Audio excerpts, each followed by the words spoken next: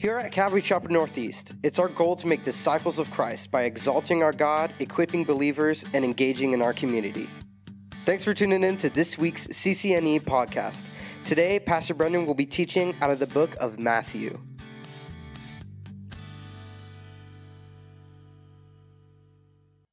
Okay, well listen guys, as we continue to make our way through the Gospel of Matthew, chapters 8 and 9 really go together.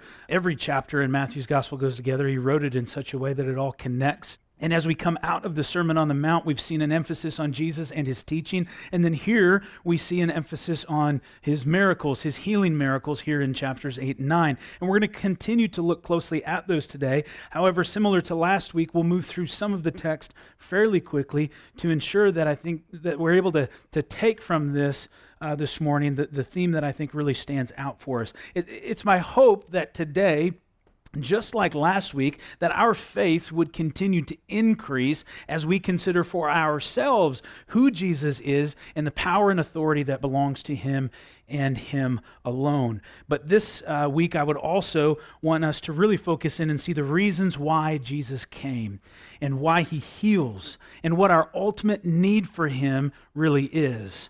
And further, how he might use us to communicate that to a lost and dying world. Now, here's the thing. As we consider Jesus and we consider the work that he's doing here, and particularly here in chapter 9 today, we look at some of what Jesus communicates around his working of miracles. We'll see that it's more than just the miracle. It's more than just the physical healing. There's a spiritual component to this, as you might expect. And so in addition to increasing our faith, in addition to understanding more of why Jesus does what he does, we are also, and it's my hope today that as believers, so those of you that know Jesus Christ as your Lord and Savior, that today you'd look at this and you would leave with a sense of encouragement and exhortation to the work that the Lord calls us to in sharing the good news of Jesus Christ. The very gospel that's changed our lives ought to be shared with others who need that truth and hope. And if somebody is here today, whether in this room or watching online, who has yet to surrender their life to Christ, I pray that this would also be an encouragement for two reasons. One, that you too would understand the reason why Jesus came, that it is in fact for sin, as we'll consider, but also that, sadly, within the church today, there has been a great deal of condemnation, right? And many people feel as if they're looked down upon by those within the church, but hopefully what we'll see today is that we are all guilty. And so Jesus has come for all of us in that way. And so it's my hope that maybe those who have yet to surrender their life to Christ would also be encouraged by really the truth of why it is that Jesus came. As we have seen, Jesus has authority over the physically marginalized and outcast. He has authority over the ethnically outcast. He has authority over the culturally and socially marginalized. He has authority over creation as well as over his disciples. But also, to be a disciple, you must be willing to bring yourself under his authority and under the authority of his word. That's what it means to be a disciple. That's the implication of that. And then if we are under the authority of Jesus, then we must recognize that we are owned. We are no longer our own. But and this is the wonderful thing, that as we recognize that we now belong to Jesus, to know that we are owned by the one who owns it all. And so because of that, because we have confidence in who Jesus is, we don't fear, or we should not fear. We should not be anxious. We should trust him with our lives, even if he chooses to use our lives and calls us into things that has much risk associated with it. Even if he calls us to go out into this world, to work for him, and even in difficult ways, we trust him with our lives.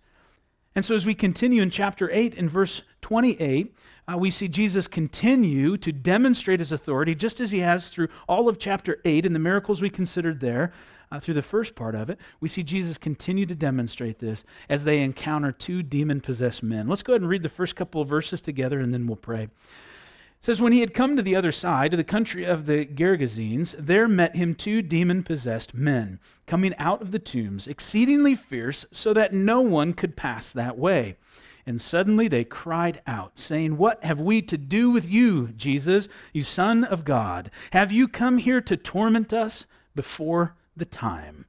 Let's pray. Father, we pause now as we look to your word, and we give you thanks for our time together this morning, our time in worship. Lord, we pray that all of it, Lord, would be pleasing to you, that the name of Jesus Christ would be exalted not only in song, but in our lives, Lord, in our hearts here as we study your word, that each of us would be willing today to lay down our lives before you and allow you, through the Spirit, by your word, to transform our hearts and minds, that we leave this place, Lord, more in love with you this morning is our prayer. And so we ask that in Jesus' name. Amen. So here as we encounter the disciples once again, they've been in a boat, they've crossed the Sea of Galilee, they've just endured a treacherous trip across the Sea of Galilee. As seasoned fishermen, the storm that arose there on the sea overwhelmed them. It made them afraid. And now here as they get to land, they immediately encounter two demon-possessed men who seem to be very aggressive. They've come out of tombs. Okay, they're living in tombs, and they're coming at Jesus and these disciples, and they're apparently blocking the way for any travel. This shows us here that ministry does have its exciting moments, right? When you face things that you maybe didn't expect. And so here are two men whom demons have overtaken for some time, but notice something here. First off, that these demons have a right understanding of who Jesus is. James writes in James 2:19 of the importance of faith. He says, even the demons believe and tremble. In effect, he's saying, I don't care if you just say, well, I believe that God exists. That does nothing for you. What James wants to convey is that faith is about more than a belief in existence of God. It's about trust. It's about dependence. It's about a changed life that manifests good works because of your trust in Jesus.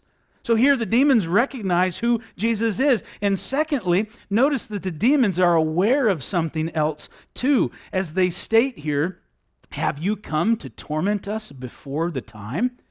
The demons recognize that there is a time ordained for torment. Now we don't know fully, but it seems here that these demons know that their influence on this earth has an expiration upon it. And that ought to encourage you today, Christian.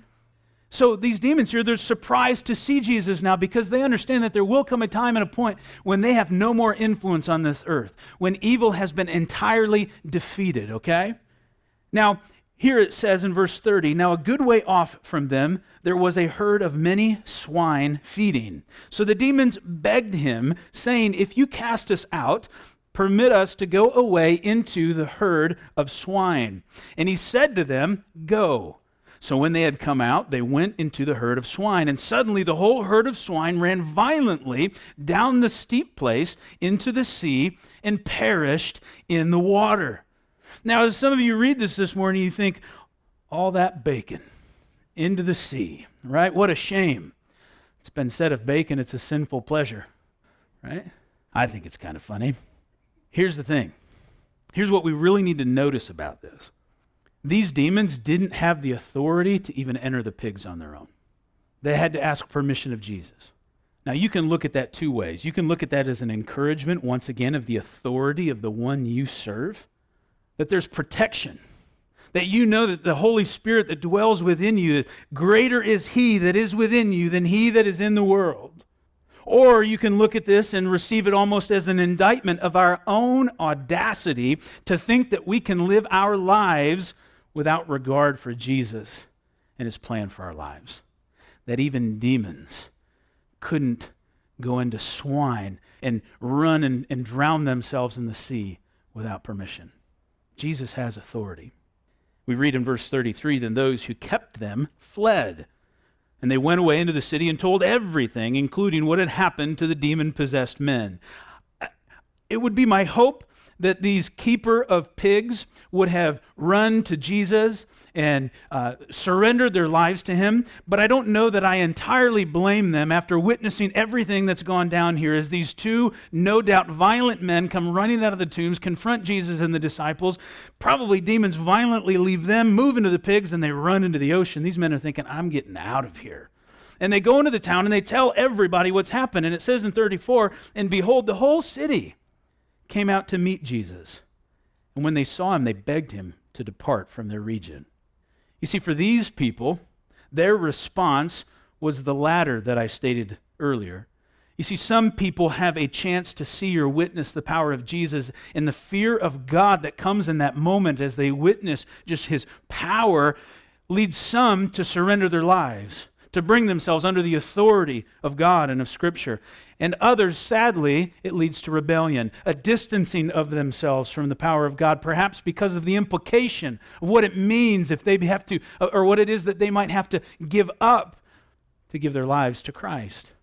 And so there wasn't an overwhelming reception to Jesus in this area. Rather, it was quite the opposite. They asked him to leave, and so he did. In chapter 9, verse 1, we read, "So he got into a boat, crossed over, and came to his own city. And then, behold, they brought to him a paralytic lying on a bed. And when Jesus saw their faith, he said to the paralytic, 'Son, be of good cheer. Your sins are forgiven you.' Jesus, rejected by the people of the Gergesenes, returns to Capernaum. When it says his own city, it wasn't Nazareth or Bethlehem. It was Capernaum, where he had been ministering and, for all intents and purposes, had been quite successful. And he's teaching there in a house, and there's brought to him a paralyzed man. Now, this seems to be the same account where the roof, in the other Gospels, where the roof is removed and the paralyzed man is lowered down, but Matthew doesn't include this detail. Now, we need to look closely at this account as this one includes a distinct difference from the other miracles that have been performed prior to this point. While elsewhere, Jesus immediately heals and often comments on the faith of the individual, Jesus here reveals something else. For this paralyzed man, before Jesus heals him, he states, "Your sins are forgiven you." And this is huge in the ministry of Jesus. Notice for a moment here that this man had not sought forgiveness for his sins. He didn't come to Jesus asking for forgiveness. And really, that's the problem, not just for this man, but for our culture today. What is often the case, even still today, is that when faced with the physical, we fail to see the spiritual.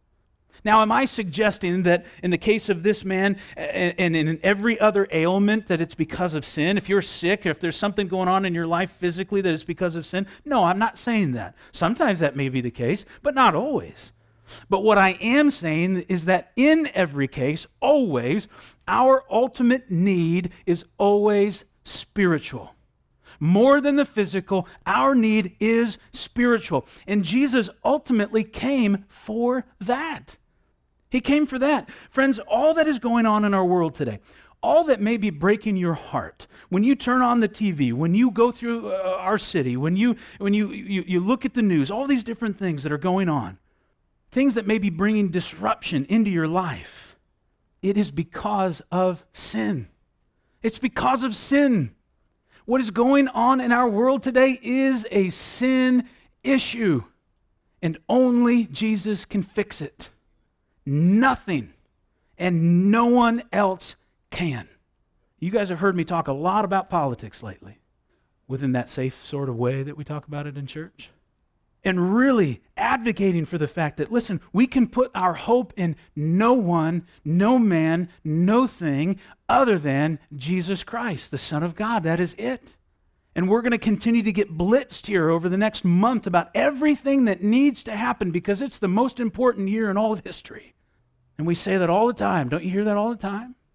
And listen, I'm not going to go down that path right now. We're not going to deal with all that right now. What I'm going to tell you is it's about Jesus. We have a sin problem with a gospel solution. Jesus has come. He has reconciled all things. And it's an opportunity for the church to live that out. You see, the fact is our world today is full of the spiritually lame, just like this man. And many have no knowledge of, or they've ignored their need for forgiveness. But this is why Jesus came, not to heal physically, but to heal spiritually. And we see here in verse 3, at once some of the scribes said within themselves, "This man blasphemes." Now here's the thing, the scribes were not wrong in thinking that only God has the power to forgive sin. What they got wrong was who they believed Jesus to be, that he was just a man and not God himself in the flesh.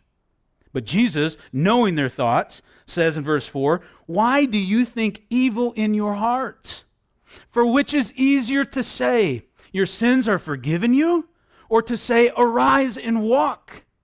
But that you may know that the Son of Man has power on earth to forgive sins, then he said to the paralytic, arise, take up your bed, and go to your house. And he arose and departed to his house. This is that moment when you could sort of insert a mic drop for Jesus, right?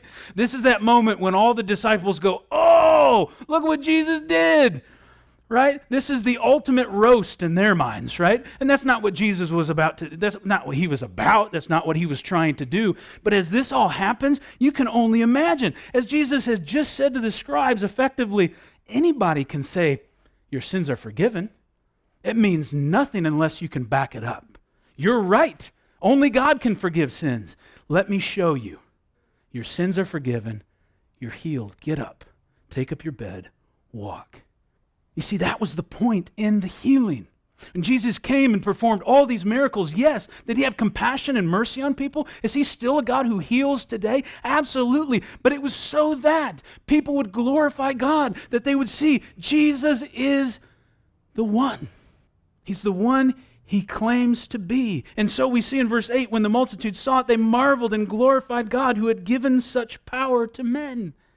And as Jesus passed on from there, now he's moving on from this house in verse 9, and now they're making their way through the city. And so they're still in Capernaum, and there was a man named Matthew who was working and living in Capernaum. Matthew is the one who has penned this gospel under the inspiration of the Holy Spirit. And so now Matthew recounts his own conversion moment as he sees a man named Matthew sitting at the tax office, and he said to him, follow me. So he arose and followed him. Perhaps even more so than Jesus saying, your sins are forgiven, rise up and walk. A greater miracle for many of these people would be that Jesus would call a tax collector to join him in ministry. Now, just as Jesus had forgiven sin here, pointing to the real reason for his coming, our ultimate need, our sinfulness, it's followed up by the calling of one into ministry who was absolutely rejected by Jewish culture, considered a traitor, scorned, hated, and quite frankly, in some respects, rightfully so. A Jewish tax collector really was a traitor to their Jewish brethren, aligning themselves with Rome, oppressing their own people, and taking home a nice paycheck. There was no respect in such work. So you can imagine what people thought about what Jesus was doing. You can imagine what the disciples, the other disciples especially, what they thought as Jesus called Matthew. And notice here that Matthew, seemingly without hesitation, responds to the call, and he leaves everything behind. Now, this would have been a great sacrifice to Matthew financially and professionally, would have put him at odds with the Romans, yet he gives it all up. And what does he do? Not unlike Peter's mother-in-law, he immediately throws a party and begins to serve Jesus. The call comes, he follows, he serves. There's a wonderful pattern in that. Now, there's also something that's important to consider here for just a moment with Matthew, and that he does immediately follow, just like the other disciples who were called by Jesus. Yet just not long before this, if you recall, there were some who came to Jesus and said, we want to follow you, but Jesus basically sent them away because he knew their hearts. He knew their hearts, but for Matthew, he calls him. And this should be a reminder to us as well as we strive to be faithful in witnessing to those we love and evangelizing to the lost. That, listen, we are to be faithful in doing that, but never forget that it's the Spirit that draws one unto repentance. It's not you who does the work. It's the Lord who does the work. And so here as we see Matthew respond immediately, well, that's because Jesus called him. No differently than when Jesus called you and the Holy Spirit broke through into your life and it made sense. And maybe you're trying to witness to somebody who's been wayward for some time. Stick at it. Stick with it. Keep sharing the truth and trust the Lord to do the work. Now, it happened here in verse 10, as Jesus sat at the table in the house, that behold, many tax collectors and sinners came and sat down with him and his disciples. And when the Pharisees saw it, they said to his disciples, why does your teacher eat with tax collectors and sinners? As it's been established, tax collectors were simply the worst.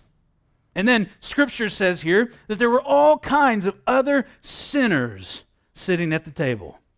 Now, I wonder this morning, if you kind of took a moment, who might you picture sitting there with Jesus in this moment?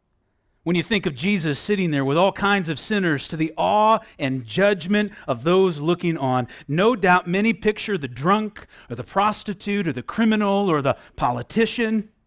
But I wonder, do you see yourself sitting at that table? You see, I've found that who we in our imaginations see sitting at the table with Jesus is often a window into our own hearts. And sometimes as we look through that window, we find that we're a bit more like the Pharisees watching from the outside. As a pastor, I often wonder, what does the world think of the people sitting at our table as a church when we gather together? I'm anxious to get the big tent put up out there. I wish it would be here next week. I think it's supposed to be about 3 more weeks. You can pray it'd come sooner. So we can have more outdoor services. And I think to myself, well, I wonder what the community will think as they're driving by. An old-fashioned revival happening as we have our barbecue and baptism, which, by the way, those are separate events, same day. What will they think when they look on at us? Would those out in the world, would the unsaved, would people driving by think that there's anything different about our gathering from what they normally see? More importantly, would anyone driving by, walking by, think, I think there's a seat at that table for me too? Would the sinners and the outcasts and the marginalized in our community, if we were to define them as such, want to sit down with us? Because the fact is, we are the very people who are sitting at the table with Jesus, to the scorn of the Pharisees. But sometimes we just do a good job of looking like something else. But the thing is we can't ever forget who we were without Christ. That's the perspective we so desperately need still today. The words of the Apostle Paul are always a great reminder for me as he writes in 1 Corinthians in chapter 1, verses 26 through 29. For you see your calling, brethren, that not many wise according to the flesh, not many mighty, not many noble are called. But God has chosen the foolish things of the world to put to shame the wise. And God has chosen the weak things of the world to put to shame the things which are mighty, and the base things of the world, and the things which are not, to bring to nothing the things that are, that no flesh should glory in his presence. My pastor, who I served under as a youth pastor and an associate pastor for many years, reminds me, as much as he did then, still today, that I am so disqualified that I'm qualified. To remind me always that it's nothing about me, but it's all about Jesus. We have got to be careful that we don't think of ourselves more highly than we ought to think. All that is good in us, Christian, is because of Jesus. In a social media world where people work so hard to prove and to show how great they are. And we do good deeds, right? And many times we can go and we can serve someone at Hannah House or Providence Home, and we can be very simply just to check the box and say, well, I served the least of these today. That's with the wrong heart and the wrong perspective, and certainly a wrong assessment of who we are relative to them. May we be a people instead who, like Paul in 1 Timothy in chapter 2:15, writes, this is a faithful saying and worthy of all acceptance, that Christ Jesus came into the world to save sinners, of whom I am chief. That we would be a people who, rather than trying to demonstrate our self-righteousness, would point to his righteousness. And to say, I'm the worst. No, I'm the worst. No, I'm the worst. Right? We don't need to have some sort of competition at self-deprecation, but for us to have a right understanding of what Jesus has done in our lives. Make no mistake about it, friends, because Jesus was crucified, I'm justified. Because he died, I'm alive. Because he rose, I have the promise of resurrection. And so because of Jesus, I am a new man. The old is gone, the new has come. But for the sake of perspective and for the sake of the love of the lost, may I never forget who I was. Amen? You see, when Jesus heard this, he said to them in verse 12, those who are well have no need of a physician, but those who are sick. But go and learn what this means. I desire mercy. What is mercy? Not getting what you do deserve. I deserve eternity in hell. But in his mercy, he saw fit to die for me, to redeem me. And in his infinite grace, he also said, you get eternity with me. He says, for I desire mercy, not sacrifice. For I did not come to call the righteous, but sinners to repentance. And so I am not suggesting that this is us today. But I think that many in the church today have forgotten who they were and their need for Jesus. And in many cases, this isn't even being taught in some churches today. And so many don't even rightly understand at all their need for a Savior. But because of this, there still today are too many Pharisees looking on at the table and not realizing there's a seat there for them too. Now, as we move forward here, as I mentioned, as we begin to run short on time, we're going to move pretty quickly here through these miracles. But first, there's a question that's asked of Jesus. In verse 14, it says, then the disciples of John came to him, saying, why do we and the Pharisees fast often, but your disciples do not fast? This was a reasonable question. This wasn't an attack. This wasn't an I got you moment. This was John the Baptist's followers just saying, hey, we're curious about this. And so Jesus answers the question. He says in verse 15, and Jesus said to them, can the friends of the bridegroom mourn as long as the bridegroom is with them? But the days will come when the bridegroom will be taken away from them, and then they will fast. No one puts a piece of unshrunk cloth on an old garment, for the patch pulls away from the garment, and the tear is made worse. Nor do they put new wine into old wineskins, or else the wineskins break. The wine is spilled, and the wineskins are ruined. But they put new wine into new wineskins, and both are preserved. Prior to Jesus, fasting was largely for mourning and for looking forward to Christ's coming. Jesus here really is further declaring who he is using the metaphor of a wedding. And he is the bridegroom, like we see in Hosea, in the prophet Hosea, in order to say basically, there's a celebration right now. I'm here. There's a wedding feast going on. You're not going to fast during this time. Who of you goes to a party where you know there's going to be awesome food and decide to start a fast that evening, right? Like, nope, that comes tomorrow morning. That's what Jesus is saying. They're not going to fast while I'm here right now. Further, Jesus uses other analogies like the patch that he mentions or the wineskin to say God's doing a new work. He's doing something new. He's saying these are exciting times.